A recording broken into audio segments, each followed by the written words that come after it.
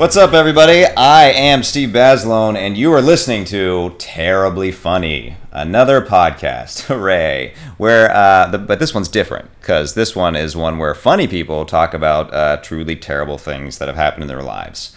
It's a good time. It's where you get to see comics and writers and directors and actors and, people who are just kind of funny, or at least tickle me. Talk about things that are awful and how they've made them a little bit better, maybe, or a little bit funnier. I don't know. Who knows? It's all an experiment. We're seeing what happens. But today's guest is one of my very old friends. I went to school with her. She's a great comic. Her name is Sarah Benincasa. She's also a writer. She's got her fourth book coming out. It's called DC Trip, and she has a bunch of other books. Her first one, Agorafabulous, which we'll be talking about a lot here, is about her downward spiral into agoraphobia. So it's fun. It's frustrating that she has 4 books. But let's get to it, shall we? Let's talk to her and see what she has to say about awful things. Nothing else would do. Only you. You're familiar with the pod world. Yeah. How's yours going? I haven't been doing my podcast much because I've been too busy writing. You've been too busy moving and shaking. Writing hit books. Trying. It happens. I've been trying. So, the basic idea of this thing is I started it because I obviously have a lot of tumult in my past, but it's none of it. I don't see a lot of it. I mean, a lot of it was terrible at the time, but it was never really. Looking back on it, it's easy to look back and see. At least for me, I look back fondly at the hospital sometimes, even though it was terrible. There's moments that was really lovely and beautiful and funny. While there's also this umbrella of shit. Well, that's how we deal with stuff, right? I mean, we tell our stories back to ourselves as many times as we need to get the result that we want. Yeah. To feel at peace with what happened. I've read something recently that kind of a little bit kind of wrinkled my brain a bit, that every time you're remembering something, in fact, you're not remembering the actual event, you're remembering the last time that you thought of it. Oh, that's great. So that's how memories get distorted over time, because it's you're playing telephone. Your brain's playing telephone with itself. In the same way that if you look at a picture, oftentimes that kind of usurps your memory, because you just remember this one image because that's easy to recall because it's tangible, whereas the other thing is this intangible thing, even though it was very real in your mind and you can smell something to take you back there, but you oftentimes just think of this one image. I have a busy brain, as many of us do. I also have a brain that through nature or nurture learned, or just inherently does this, that forgets a lot of stuff. I mush a lot of things together in my brain. There's a fog, even over pleasant memories.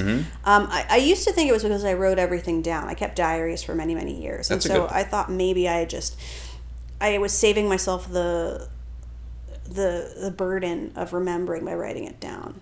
But I think usually doesn't that help you? It actually helps galvanize the memory. One would think. And now I hear things, friends tell me stories, and I'm like, that happened? Perfectly delightful experiences. Nothing, not necessarily traumatic you need to block things. out, or you were too boozy or whatever to remember. Or I just don't have the room. Yeah. I don't know what it is. If anybody knows anything about Sarah Benincasa, it's tiny brain. Yeah, tiny brain. Smart as a whip, but can only hold so much. Look.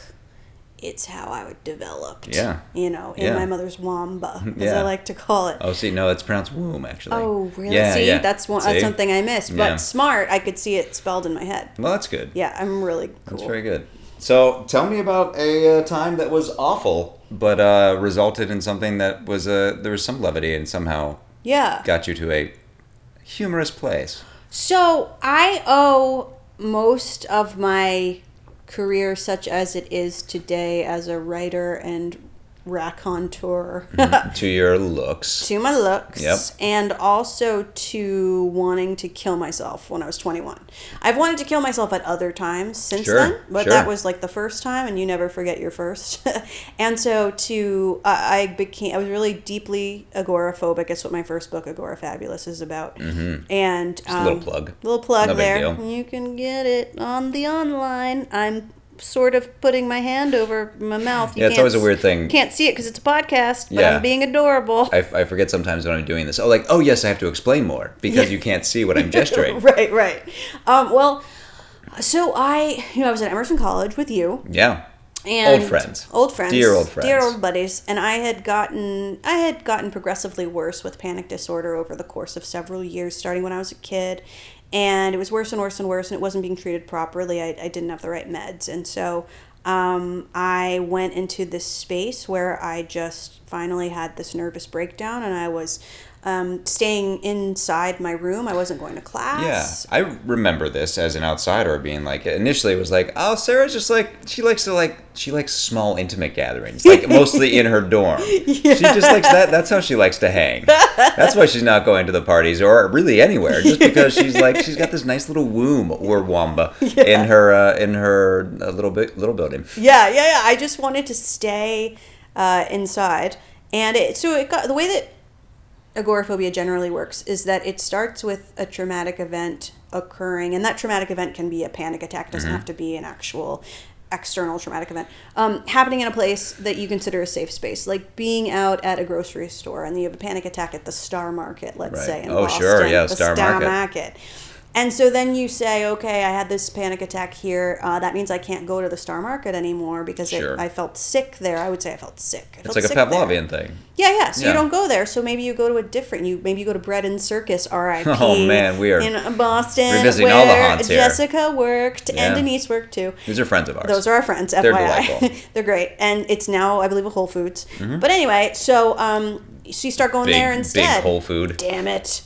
So you start going there instead, and then it happens there too, because of course it's not panic attacks don't happen because of what's in your environment. They happen because of what's in you, and you may perceive outside triggers, but there's no way I could give you a panic attack. Right. I could know all your triggers in the world, and I can't give you one. I can't pass it to you. It's not contagious. Right. Well, isn't that? I mean, but that makes sense. Why you would want to avoid the places that brought this on, because it's so much easier on a conscious level to look for fault in the external world. Absolutely. Because they think that something inside you is bringing you such discomfort is like too big of an idea. It's huge, and I think especially when. I was going to say especially when you're young, but I think maybe it's even worse when you're older and you've gone your whole life having them. I don't know. But, you don't want to think of yourself as a flawed person, as a broken person, as a fractured person. And I know that you know very intimately the difficulty, the depression, the struggle that comes with dealing with physical ailments. Sure, it's not great. It sucks.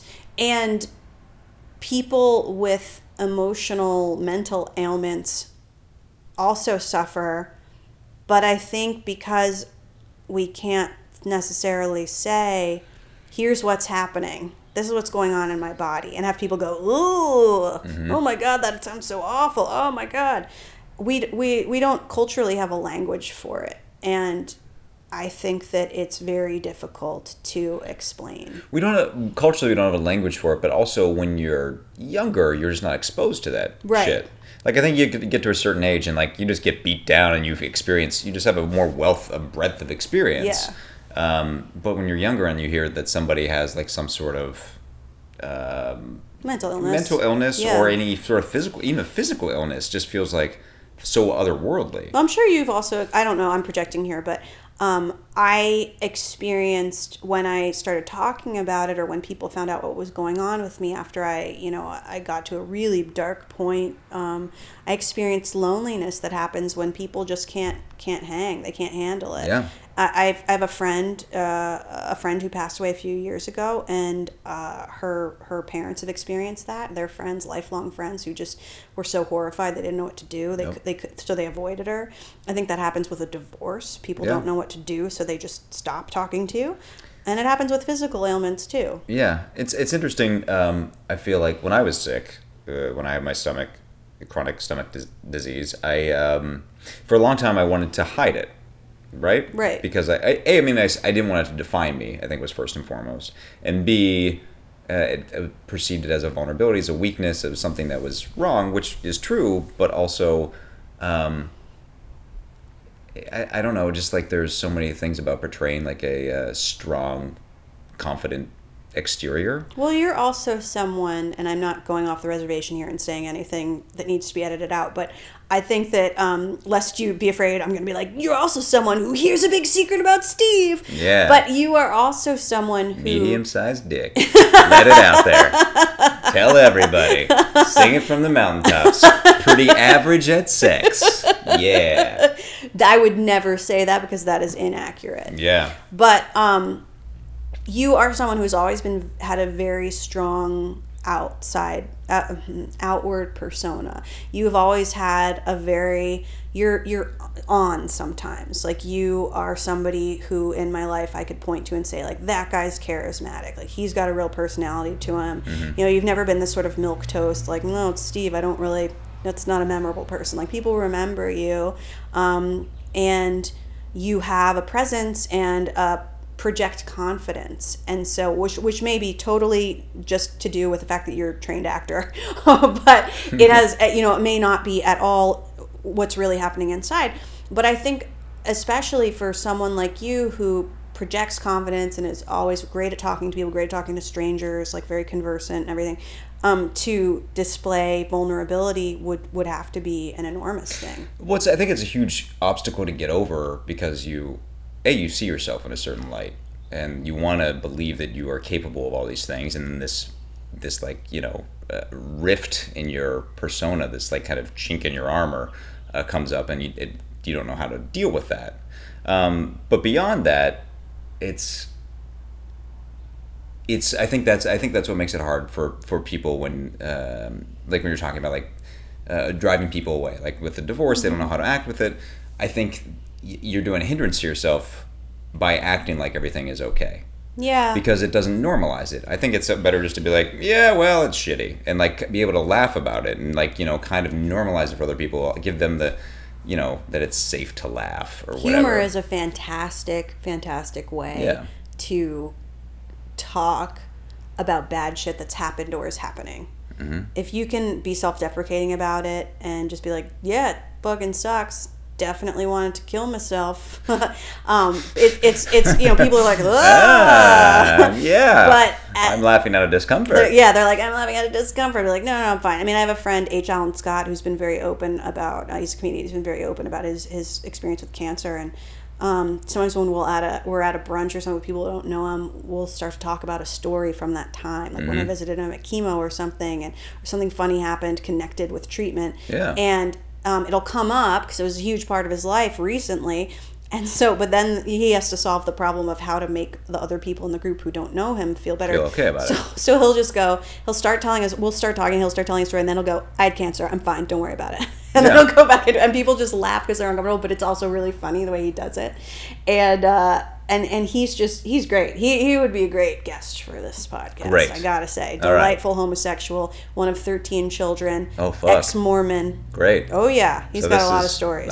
We will use this clip whenever he comes on as... Play it. Yeah. To intro him. But, yeah. So you're in Boston. Oh, yeah. I'm in Boston, and... You're avoiding Bread and Circus and Star Market. Was sad because great desserts. Yeah, sure. And I start to avoid more and more places because it happens more and more places, and it's going on and on and on. It's getting worse and worse, and I'm hiding it reasonably well for a while. Mm-hmm.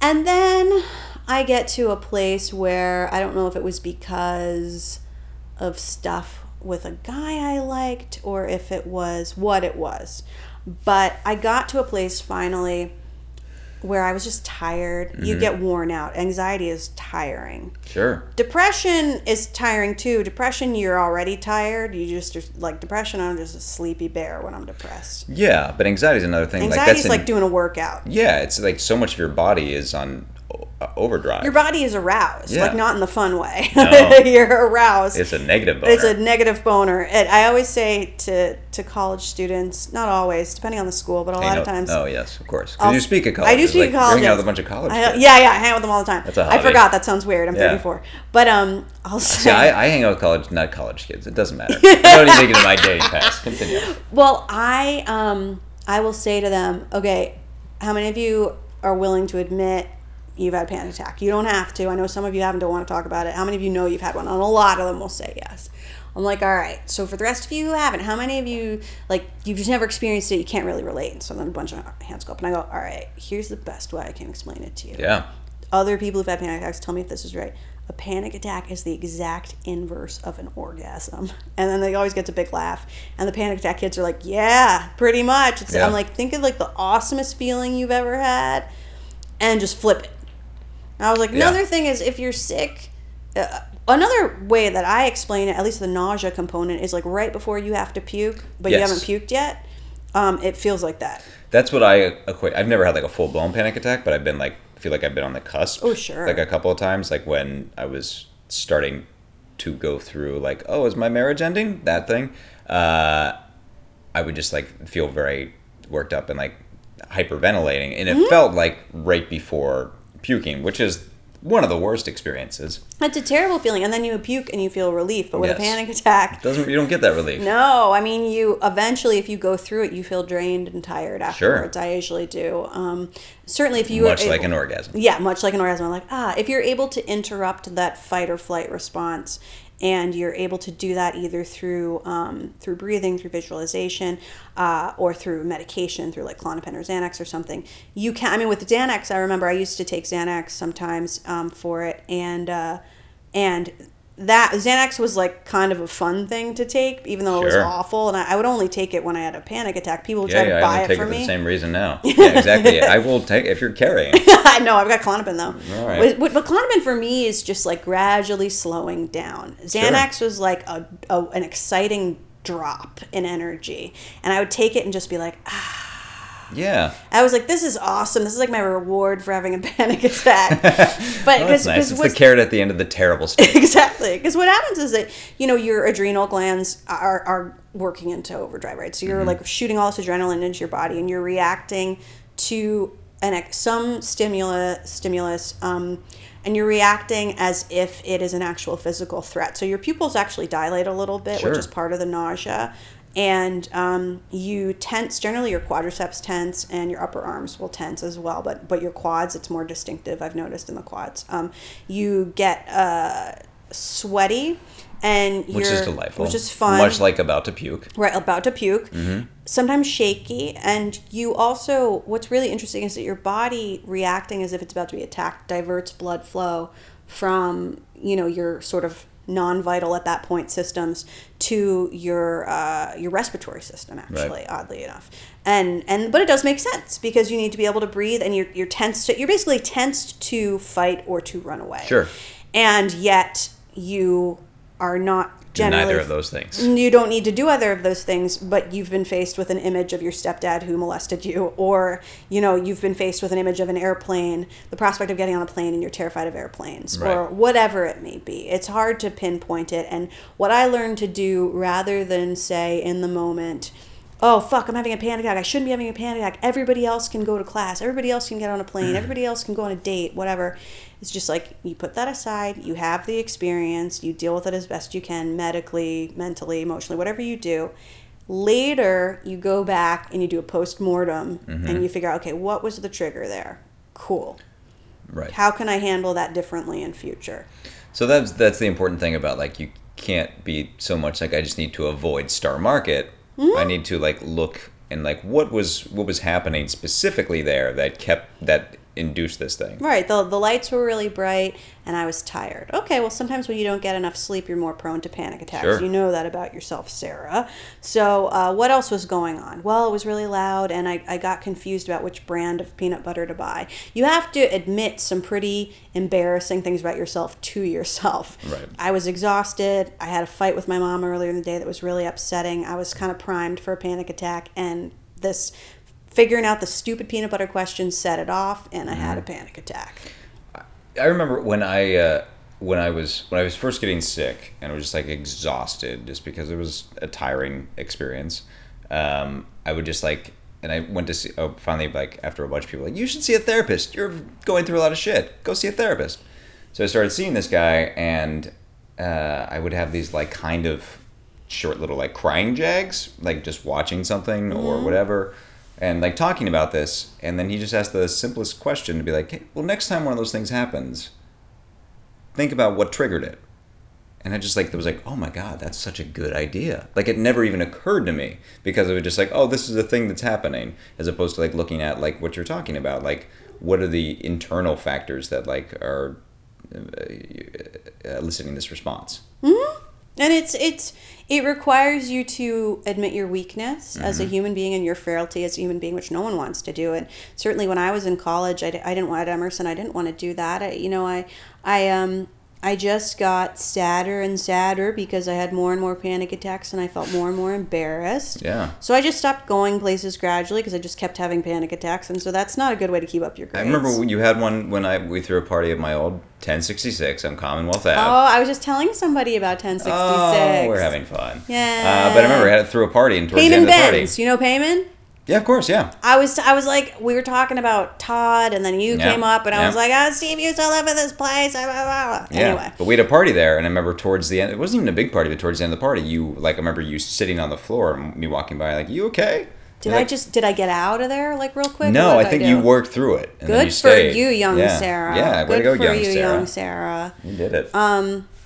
Yeah, it was, a lot of stuff was going on then, and things from my past, things from my childhood, shit that I am still grappling and coming to terms with and coming to understand. And I can't point to like I was molested or I was hit in the face by my dad. Wouldn't that be convenient? You could point to one of those things. But I think for a lot of people, they're like, well, what you can point to. For a lot of people, it makes more sense. There are people who can understand things like PTSD in a veteran of the Iraq War. There are, because they can draw from point A to point B sometimes. Okay, like when you were there, what did you experience? And now things that remind you of that experience put you back there. Sure. And, that people can sort of connect that sometimes. Yeah. Although, of course, veterans still suffer from like the ignorance that people have around mental illness and what happens to, men and women in uniform when they come home. And but some people, if you break it down and say, okay, that guy, you know why that guy always has to sit with his back against the wall? It's because he always has to scan the area for danger because he did that for 2 years. Yeah. And deployed outside Kabul. Yeah, it's people a are muscle like, reflex. And people are like, I get that. And also there's a sort of like honor and dignity associated with that for some people because they go, well, that makes sense. He fought for our country and, he brought back these scars and it's so terrible. And, people who are smart and not assholes, like understand why so many of our homeless are veterans. Like people who are smart or educated and compassionate understand why we need groups like veterans groups and why we need to fund the VA and shit like that. Like that's something I'm very passionate about. So, but then when they go, okay, well, what does this come from? And you can't say like, oh, I was in war, or you can't say, oh, I was abused, or oh, this happened or that. I was in a car accident. Now I'm afraid of cars. Like it's not that simple. Not that simple, but you know what I'm saying? No, but when there's a cause and effect. Yeah. When the cause is unknown, when it's this amorphous thing that you don't know how to pinpoint, then it's harder to wrap your mind around. Right. You can't say like, and also there's no honor or dignity or sacrifice associated with saying, oh, well, when I was growing up, like, my dad always freaked out when we traveled, so I always freak out when we travel. And also that sounds like you're blaming your dad. Sure. It sounds like you're blaming somebody who, in my case, my dad was an amazing dad. I come from a family where my dad had a lot of anxiety that he struggled with. My mom had a lot of depression she struggled with. And I struggled with both. And so they used to say, like, oh, we feel bad because you got this from both of us. Right. And they felt guilty, and did I learn it from them or did I inherit it in my brain? Right. I don't know. I think it's a combination. Sure. But to acknowledge a genetic predisposition to something, learned or actually genetic, is not to lay blame, I don't think. Right. No. I think it's okay. Yeah. And I think that my parents now, after many years, have gotten to a point where I don't think they feel guilty about it anymore. But I think they felt pretty bad when I was, down and out. And well, I think it's hard to see your child. I mean, I only have a dachshund, but like it's hard to see like somebody you care about, especially that you feel like you've raised and cared for, going through something hard. And also in the same way that it's easier to blame Star Market. Yeah. Because it sucks to feel like, oh, this is something within me. It's the same way. It's probably as a parent. Like I don't. Am I responsible for this? That's a really hard thing to deal with. And also, I think when something bad happens, if something's going on with your kid, I certainly experienced this, like, in my friendship with your mom, how she was like a mama bear who didn't want bad things to happen to you, but understood that they needed to happen because that's life. You know, she was a smart woman and deeply compassionate, but she also was protective. Sure. And so to see you suffer in any way, even if she had no control over it and it was nobody's fault, was like tough for her. Because she was like, there was part of her that wanted to kick some ass. Yeah. But you can't. Even though she didn't want to kick anybody's ass in particular, she just was like, why is something bad happening? There's no ass to kick. There's not an enemy that you can really be like. Exactly. It was just like, go fuck yourself. Why is this happening? I am mad. Yeah. And I understand that, and I've seen that, certainly with my own parents as well. And when I was at Emerson and I got real bad, I started getting real bad. Like, I remember it was real bad in like by November of that year, and in December it got like really, really bad. And so my friend Alex Fox, who's great, sure, old friend, great old friend, came over, sort of busted over her way on over, and I consented to see her for some reason, and she sort of saw the state that I was living in. She didn't see the full extent of it, which was that I had gotten to a place where I was so frightened that and this happens to severely agoraphobic people, that they no longer want to leave their building or their house. Yeah. And then even within the house sometimes. For me, I had a studio apartment, so I didn't have many choices. But I got very depressed and scared, and so I stopped really leaving like my bedroom area. Sure. So at that point, I wasn't really washing myself. I wasn't like brushing my teeth. I still... if I had to shit, which was rare because I wasn't eating that much, would poop. But a lot of times if I had to pee, I would just sort of like urinate in a bowl or something that was close by the bed. And easier. Then, but it's good that the turds are making their way to the right, toilet. The turds made their way. I never quite got to shitting myself. Well, that's good. I did that a bunch. But not on purpose. No. Not at all. And so I became very much, I learned at some point along the way that if I didn't eat, I wouldn't have energy. And if I didn't have energy, I wouldn't be awake to have these scary thoughts I was having about how I wanted to die and I wanted to kill myself and all this stuff. So it was a way of self-preservation to a degree. Yeah, I'm not eating, so I sleep all the time. Yeah. And things will get better. But when you don't eat enough, people who are true sufferers of anorexia nervosa, I think might relate to this. When you really get down in weight, and I was not on the verge of dying, but when you really get down in weight, like your brain isn't doing so great. Yeah. You're not thinking clear. I mean, think about when you don't have enough to eat, and you spend a day at work and you're too busy to eat, and you're driving home and you're pissed and you're annoyed, and your reaction time is slower. So that's happening too at this point in time. Right. In the year 2001, a banner year for life. All around. All around, mm-hmm. Great. We had this is fucked up. We had friends who were twins who dressed as the Twin Towers for that Halloween. They sure did. Do you remember that? Yeah. But they did, but then they wouldn't tell anybody because they realized that we're going to do this, but we can't really tell people because then we're so grossly insensitive. So when people ask what they were, like, we're awesome. But like you have like black soot all over you. I was like, we're in Boston. Yeah. And you're you have windows drawn on you. Nah, we're just awesome. All right. Genuinely very nice guys. Now it's hilarious. Sure. Darkly hilarious. In keeping with the theme of this podcast. They were so cute too. They lived together in like a studio apartment. I'm not sure they didn't like make out with each other, but man, I liked them. They were just everybody, what's up, dude? What's up, dude? Dude, how you doing, dude? Hey, dude. Dude, what's happening? What's up? They were the dudes. They lived across the street from me. Yeah. And I was always like, how do they take girls home? How does that or guy like what happens? They were so magical to me. They were. So it's like late 2001 and I see my friend, Alexander, who comes in and is like, what, holy shit, everything looks gross. So, you know, and are you trying to cover it up? You're like, it's fine. Come on in. I was like half-assed trying to cover it up. I was like, oh, all right, I guess we'll go out to eat. And we went out to eat, and I didn't eat anything. And she was like, what? And it was real weird. I remember vague bits of memories of this restaurant, and I just didn't eat my favorite things. She like all my favorite things were on the menu, and I did not eat those things. I didn't order them. I was like, I'll just have water and a napkin. You do love napkins. I love napkins. Yeah. They're fucking great. So I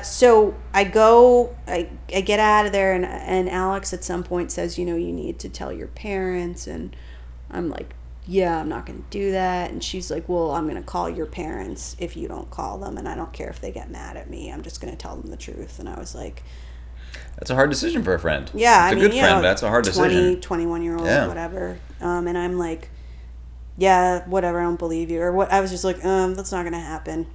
Sure, whatever, okay. And I go to my room, and I go back to my place, and, you know, a few hours later, the phone rings, and it's my mom and dad, and they're on, like, different lines, different extension, you know, whatever, and this, which is weird. One's in the kitchen, one's in the living room. And they're talking to me, and they're trying to draw me out, and I don't realize it, because by this point, I'm so tired, and I'm so out of it that I forgot, and I even told Alex that. And what had happened was that Alex went home and called my other best friend, Catherine, and they talked about it and were like, what to do. And Catherine knew my parents better because she had come down to South Carolina for a summer with us one time for a few weeks or something. So she actually called them and told them what was going on. So I didn't know this for 2 years. Oh, wow. My parents didn't tell me, and my dad finally told me. Right. So there's a lot of stuff I didn't know. So I went home. My mom came and picked me up. My mom was finally like, what's going on? Like, you're not feeling well, are you? I was like, I think maybe I have the flu. Maybe I should just come home for the weekend. My mom came and picked me up. She drove right away. And I had indicated on the phone, I think, that I was having, like, dark thoughts. And I thought that maybe somebody should take me somewhere. That was, like, how I put it, I think. I wasn't very specific. That's good, though. You were cognizant definitely. I was like, I think something's wrong with me. And so they... I haven't shit in a bowl yet, but it might not be that far off. We're on our way. There was like a bowl of pee next to me that had been sitting there for maybe 48 hours. I was like, that's a good time. Like, yeah, something's wrong. So my mom takes me home. She drives me home, and she brought me a teddy bear. I don't know how she got it. Very mysterious. Somewhere on the Mass Pike. Probably blew a dude. And so classic mom. Classic mom. And she takes me home, and I made her listen, because I was a lot of times repetition is really comforting for anxious people. So I was at the time listening to my favorite band, the Dave Matthews Band, and I was listening. Which by the way, thus far in this entire chat, right, you were with me. That's the most vulnerable thing you've admitted. I know. This is the most open you could be. I know. Every time I get to that part of the story. Yeah. Ever. Mental illness. Yeah, sure. Oh, you peed in a bowl. Yeah, we've all been there. Like, Dave Matthews Band? Get the fuck out of here. I used to do this as a one-woman show. Ants go marching? And people are like, no! What? Everybody, the audience would go, oh, no! That's the first time you've been judged. The audience would be there, like really, like, into it. I mean, I was lucky to have such great audiences. This was like, I developed the show between 2009 and, like, 2012, 2013, the live show. And, you know, people were so, like, would be so riveted and so sweet and so caring, and I would see them, and some people would cry, and then I'd mention the Dave Matthews Band thing, and just universal look of horror. I would just be like, well, I just took you out of my story. Yeah, but sure did. But essential. Also, go fuck yourself, because at least half of this room was, like, real into Satellite. Listen! So I would listen, the song I listened to was, in the book, I said it was Satellite. I think that's right. I think that's what it really was. Sure. See, again, memory gets, like, mutable and changeable, and exactly. I'm like, was it Satellite? I know it was a Dave Matthews Band song. Let's say it was Satellite, because that's what I said in the show, so it must have been true. And so so I made her listen to that on repeat for about 4.5 hours. Oh, boy. Oh, yeah. Yeah. I mean, we would take some breaks, you know, but then we were back on. Mom. Yeah. That's mom. She's earned Mom of the Year right there. Right. Exactly. Perhaps Mom of the Decade. We stopped at a restroom, and I was like, I was thinking at some point, I was like, is there a way I can creatively, like how can I kill myself in this restroom right now? And, you know, I don't know how I would have done that, but couldn't really put it together in my mind, so I just Yeah. went back in the car and listened to more. At certain points, I had my jacket over my head, so I couldn't see things. I wonder if moving your by. mom was thinking the same thing after listening to it for like 3 hours straight, though. No, I Can think she was just- thinking, how can I kill this kid Yeah. at this point? This bathroom is fine. I wouldn't be the first person to die in this I will bathroom. murder my child Yeah. if I have to listen to Dave Matthews Band again. So we got home. At some point, we may have like switched it out with some of her Phil Collins or Billy Joel. Sure, but storytelling. But really, Yeah, let's talk about Jersey. And yeah, let's just get into Sad it. stuff. And so it was a lot of Dave, DMB. Yeah. And so we got back to the house, and I do remember pretty clearly getting out of the car and standing there, and how it was cold outside, and it was like dawn by the time we got back, I think. So I was home for a little while. I was home early from Emerson for the semester, and I did some counseling and therapy and some meds and shit. And I tried to go back, and it did not take. It was there for about 2 weeks, and then Yeah. I was like, peace out, Kath. I was having a remember you problem came again. back and you had a great apartment. It I was had a this- dope apartment. I had a sick apartment in Yeah. Emerson. Yeah, It was I had like a right sick- on Boylston. No, where was it? It was right on. Yeah, it was right on the Beacon. Boston Common. Yeah, it was right. It was gorgeous. It Whatever was the fuck beautiful. It was so expensive. It was gorgeous. Walk-in closet. That place Ugh. was sick. And there was pool, but there was outdoor pool, but still, that would have been crazy for the summer. So I was there. I had this sick apartment. It was amazing. I had all this nice stuff. It was. I think my parents and I made a mistake, which was that if everything looked okay, everything would be Sure. okay, and that's not what happened. Well, you secure yourself if everything all the elements are in line. Everything should add up, Oh, I right? had great towels. You know, Oh, yeah. it was fun. I had girls over for a party. It was fun. Like, I had a good time. And but I was miserable. And then I went with Catherine to see a Mandy Moore film called A Walk to Remember. Yeah, and you're I not had doing things to really help yourself out. Oh no, big Yeah. panic attack in there, and had to leave. And after that, I was like, I don't think I can do this. Like, I'm losing my shit. You know, Yeah. I went into class. I had gone to like the first or second day of class, and just was like, I couldn't handle it. And then, you know, Catherine told me, I don't remember, but I told Catherine I was doing something destructive. I don't know if I was going to cut myself or what I was going to do. I wasn't like a cutter. Mm-hmm. So that was weird. But so I don't know what I was doing. She remembers, but it like makes her really sad to think about it. So I don't bring it up that much, but That's fair. I don't remember what it was exactly, but it was something. I was doing something bad. And so she called my mom again. And then my parents were like, fuck it, like, we're taking you out of school. We tried. We tried. And so That's- they came up and, you know, brought me home. And I think the guy who owned the apartment, like, sued them for breaking a lease. And it was like a whole fucking thing, which they didn't actually tell me about also Of course. until years later. Of Because they course. didn't want to, like, stress me out. There was a Yeah. lot going on there behind the scenes. What that was I the didn't know about. soundtrack on the ride home from there? Oh, I don't think we had one. Well, that's- your mom I is think thrilled. at that point I was like, Mom, you take this. Yeah. I got this. So so I got home, and that's when I really went into some in-depth therapy, really adjusted the medication correctly, and was home for a while. And you know, I learned a lot about myself during that time, and I wanted to write about it. And I wanted to write my book, Agorafabulous. I wanted to write that when I was 21, 22, but that was not the time to write it. I needed a lot of need some distance. Yeah. Yeah, absolutely. So so life went on, and I got help, and eventually, I remember one time, it was so bad, and I was so scared, and I remember I was just staying in my parents' house and not going out, and I was just eating. The way I started eating again was I wanted things that felt like baby food, so smoothies. I started making Sure. smoothies a lot, and that's how I started, because I couldn't do a lot of solid food at that point. But I do remember we were walking. I remember one time we decided to.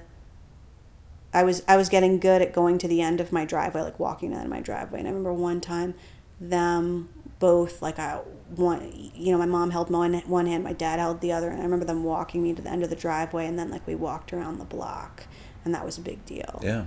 And once the medication kicked in, the right dose, I was able to progress pretty quickly from that to walking around the block by myself, to walking a mile by myself, to being in the car again to eventually driving a car to Right. getting a job, all that stuff. Once the right meds kicked in, my life accelerated back to some semblance of normal.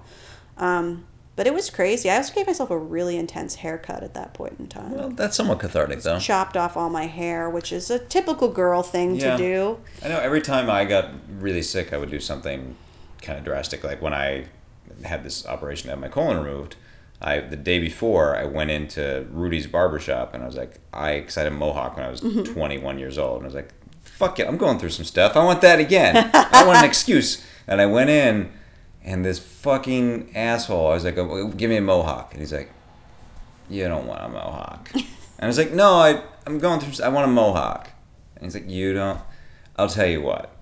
We'll start off slow. So I ended up, because he kept on like saying like, you don't want a mohawk. And then so I ended up with like the worst, I had looked like the biggest 12-year-old prepubescent Mexican Morrissey fan. Were there like images online? No, I did. Yeah, I because like I never saw that. Face, and I was in the hospital. I was not taking a ton of pictures of myself at the time, but it was awful. It was hands down the worst haircut I've ever had because it was like it was like too short. It was just ridiculous. Was that the time that I sent you the colon that was knitted by the gal from Pittsburgh? Yeah. And that was so weird because I didn't even realize she was from. I don't think I even figured out that she was from Pittsburgh until after I like ordered it, and then I was like, "This is going to somebody from Pittsburgh," and she was super stoked about it. Yeah, I remember you told me the whole thing. Yeah. Yeah, it's interesting how when you feel like you're going through something, you're like, well, fuck it, let's do other things. Like, I'm feeling so crazy on the inside, let's have my external appearance somewhat mirror that. And I think that's why a lot of women cut their hair when they go through a breakup. Sure. That's like a pretty typical. It's also kind of cleansing, acceptable. right? Yeah, it's like a socially acceptable thing, and but also I think that's why some people cut themselves to distract themselves. I mean, that's when I did that, I was warming up. I think I was experimenting. It was more like I was warming up to see if that would be how I killed myself. I was sort of like, maybe this is the way I'll do it. But for a lot of times... Sure, that's nice to know that you're training. Yeah, I'm going to warm up. Like, this feels, I don't know, this you can't go One go time I did it hog. with a butter knife, which is so... Also, just sounds like that's the worse. It's so embarrassing. And that is the thing I put in my book, in my first book. I was like, okay, this is the most embarrassing thing I'm going to tell you. I know you think this is... You already told about I like satellite, came out of it. too. I'm like, I told you about Dave Matthews. I told you about all this shit. This is actually... I've never told anyone this. And I hadn't even like told a therapist, but I put it in the book. I was like, that's hilarious. Yeah. Yeah, so, I cut myself with a spork. I was so... Like, what kind of half-ass shit is that? So... my life has certainly gone on since then, and it has not been all smooth sailing. I mean, I've had, a couple more times that were really tough. Once when I was 23, when I had gone to a new school, which I love, Warren Wilson College, and I love Emerson too. I mean, they both have been great for me. And I get to go to both of them as an alum, and like talk to the kids, which is really funny. When I went to Emerson last year, I was like, should I tell them that I dropped out? And they were like, no. Yeah. They legit were like, who cares? Yeah. You went you here, came you here. count. And I was like, yeah. So I was like, okay. So stay in school, kids. But I had a time when I was 23, which was really tough at Warren Wilson College, and that was a bump in the road. And I went to the emergency room because I was like, I know what to do this time. I'm having the same thoughts, and I thought, oh no, it was real bad. You had the skills though. I was like, I know what to do. So I called my RA, my friend Erica, who just had a baby Lucian, and I called her up, and I was like, I keep having all these thoughts about killing myself. And I was an RA too, P.S. And so she was my RD actually. And I was like, so I'm supposed to tell somebody that's what it says in the, what's what we tell the kids. So that's what I'm telling you. And she was like, all right, cool. She went on to get 2 master's degrees in social work. Was not phased one bit. It's like 4 a.m. She's like, do you think we should go to the hospital? And I was like, yeah, let's just go just to get me an eval. And she was like, okay, cool. So it was like, I had this. The most chill. Like I might kill myself. I had. At this point, I think when you're anxious, you have the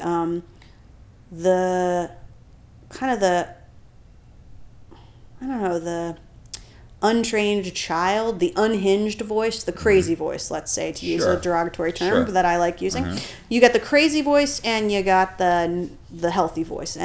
And what medication ideally does is it turns down the volume on the crazy voice, but you never quite lose it. And it turns up the volume on the grown-up voice. Right.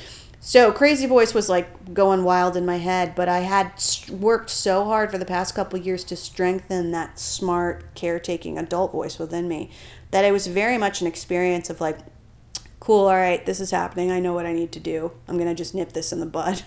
So I had a lovely experience at the hospital. See? You know, it was great. That gives you the tools. I had really nice, really nice like nurses and social worker and doctor, and they were great. And they ultimately didn't admit me. They were like, "Look, you don't need to be in a. We have 8 beds in our unit for mental health. You don't need to be in one. What you Right. need to do is go home to your parents and your family and your shrink back home and take your medication. Can you do that?" And I was like, as soon as I hit that ER, I felt better, and I was like, let me see this through. Yeah.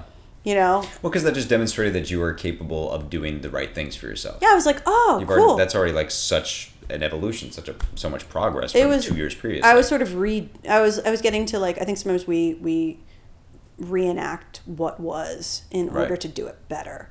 And we do that in relationships. We do that in a lot of ways. But I mean, the fucking emergency room in Asheville, North Carolina at Mission St. Joe's had rocking chairs. Like, this is how folksy and adorable that's it was. also how chill your experience was. Like, you want to go to the hospital? Yeah, I'd probably go to the hospital. I was like, yeah, this is pretty Let's go sweet. sit in a rocking chair for a little Yeah, bit. and then I went home to my parents and I left that semester early, but I came back again. And the only other time that's been really bad, knock on wood, was when I was finishing my book. That was really hard. I'm sure. Because That that's was- like closure to this Yeah. whole chapter in some regard. Yeah, that was tough. I went home from, I was just depressed, though I wasn't suicidal. That's interesting. The way you like started this whole chat off with saying that you owe probably a large amount of your career to you wanting to commit suicide Yeah. when you're 21 years old. I wonder how big or small that list is. I assume it's relatively small, but there's probably a fair amount of people who like, yep, this was a catalyst for me, and now I'm doing great. Yeah, it Which is- was great. it's It was a rock great bottom, but- to have that nervous breakdown because it did a lot of things. I mean, it shows you who your real friends are, for sure. People who will still talk to you and engage with you after that, or who are curious about how you're doing. Like, that's very important.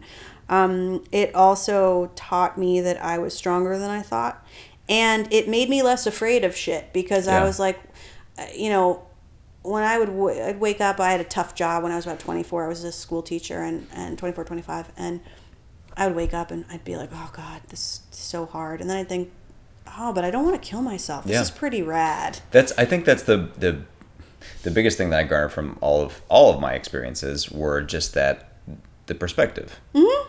I was all hyped up today because I was, in a meeting trying to convince some folks that I should get to write a film. And NBD. no big deal.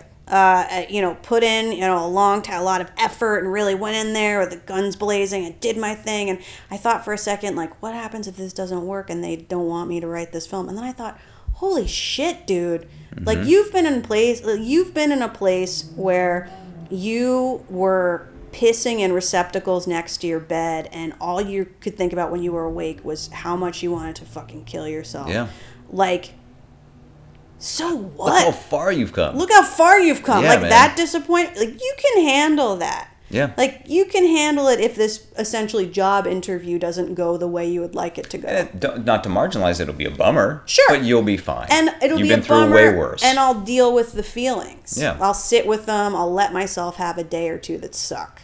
And then I'll move on with my life. And then invariably, as you've done, you'll find a way to laugh at it. Yeah, and that's so healing. I think that this concept for this whole podcast is so great. Agreed. I think everyone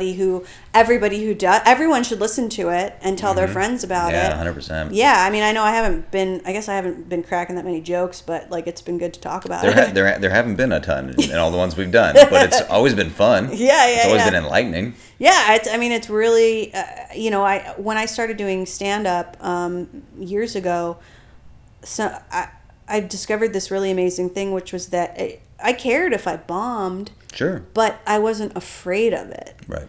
Because who cares if I didn't do well in front of folks at the Chuckle Hut? Like, that sucks. I'm going to feel bad about it. My jokes didn't land. I feel, Yeah. But like, do I want to kill myself? No. oh, sweet. Okay, cool. I'm gonna go eat chicken fingers. If that's the baseline, you're always gonna be doing a little bit better. Oh, sure. And I hate that. I hate bombing. Oh, I hate bombing. Everybody hates bombing. Nobody likes doing it. well. Yeah. Nobody likes it. But some people have this fuck you attitude where they're like, fuck it, I'm just going to turn it around on the crowd and have a good time while I'm up here. And they have this like vengeful warrior thing. I just sort of, I'm like, ugh. So but it was so good. And, anytime when I get like, on the rare occasion I get an audition for something or something like that, I'm like, oh, this is so cool. This is so, I'm just like, this is all. I think it's been to my hindrance sometimes because I'm just like, who cares if this doesn't work? This is fun. So then I didn't put in enough effort. Right. And now I think I've come to a place where I get it. But yeah, I mean, it made my life better eventually. I mean, in the long run, it made my life better that I had this. And it still comes up sometimes, those feelings, those thoughts, those emotions come up sometimes. But now I go to my shrink right away, or I go to somebody right away and tell them, and then I deal with it right away. Yeah, sometimes it's a bummer to realize that all of these cliche adages there's merit to a lot of them. Like, they're pretty generally accurate. speaking, the things that do not kill you, they tend to make you a tiny bit stronger. Yeah, they do. I had a thing the other week where some like douchebag I used to fuck went off about me on his radio program, which was very embarrassing. Sure. And somebody sent me the audio, which was a very dumb thing for me to listen to because it's hard to stop yourself, though. It's hard to stop yourself when somebody's like, hey, look at this article about you, or look at this thing, and you're like, oh, fuck. So I listened to it, and I was like, oh, my God, well, I guess I have a magical pussy because this guy still cares 5 years later. But it made me feel bad. I was embarrassed. He said some mean things, and I felt real embarrassed about it. And I let myself feel shitty about it for a couple days. I wouldn't have done that when I was 21. I would have been like, fuck him, whatever, and just like become some sort of been a monster. But this time I just was like, I'm gonna let myself feel bad and embarrassed and shitty. I'm gonna feel these feelings. I'm gonna cry. I'm gonna like let shit out. And then I came out of it and moved on. Yeah, because really you should. If for no other reason, as you said, you have a magical pussy, and that's just worth its weight in gold. It is magical. It really is. There's a lot of stuff going on in there that's very, very precious. Yeah, of course, turning sand to pearls and things of that nature. Well, thank you so much for actually sitting down and chatting with me. Thank you, Steve Bazelon. This has been delightful. Yeah, maybe we'll link to Satellite on the iTunes or something. That would be so fun. Wouldn't that be great? On repeat. I mean, you better. A little form of torture. You better pay him for that, though. Oh, because sure. Dave Matthews deserves that DMV, money. he deserves everything. He owns a vineyard. Oh, good for him. Yeah. I think that's a good place to stop. Thanks, lady.